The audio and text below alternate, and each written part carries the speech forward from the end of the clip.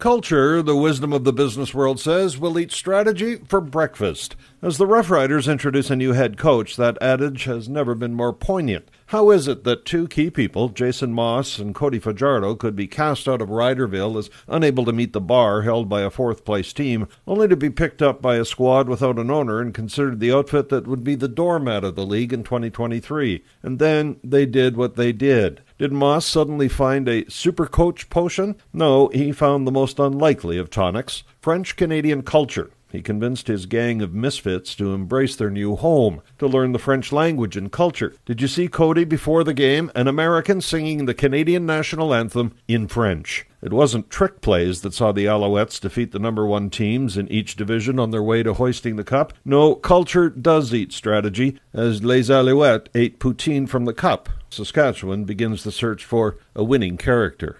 I'm Paul Martin.